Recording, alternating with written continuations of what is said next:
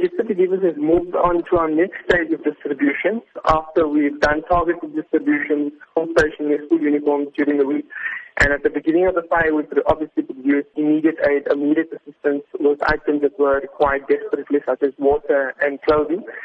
And now we've moved on to a more medium-term goal, which is distribution of food parcels, hygiene products, and detergent products. So these items are designed to last a month for families of 4 to 6 people, which includes staples of a diet such as maize, rice, cooking oil, and so on and so forth. The distribution has taken place, and we are finishing off. We invited 2,470 people who were registered on the database to collect their food parcels and their hygiene and detergent products. We've had a good response. We are now waiting for the people who have to go to work.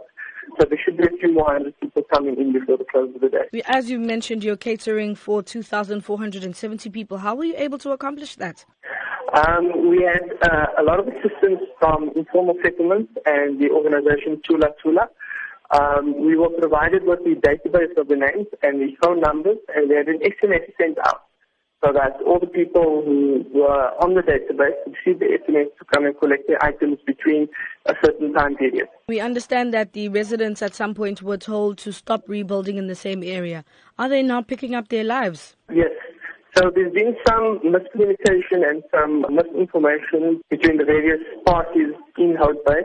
What's happened now is the community leaders and city council have reached an agreement, and the rebuilding has gone ahead. And the first area that will be rebuilt is called Madiba Square. And that process started today, where the land was cleared, the plots were drawn, and about 200 building kits were delivered to the people. How long will Gift of the Givers remain in the area and provide assistance for? Well, we've been active for a week.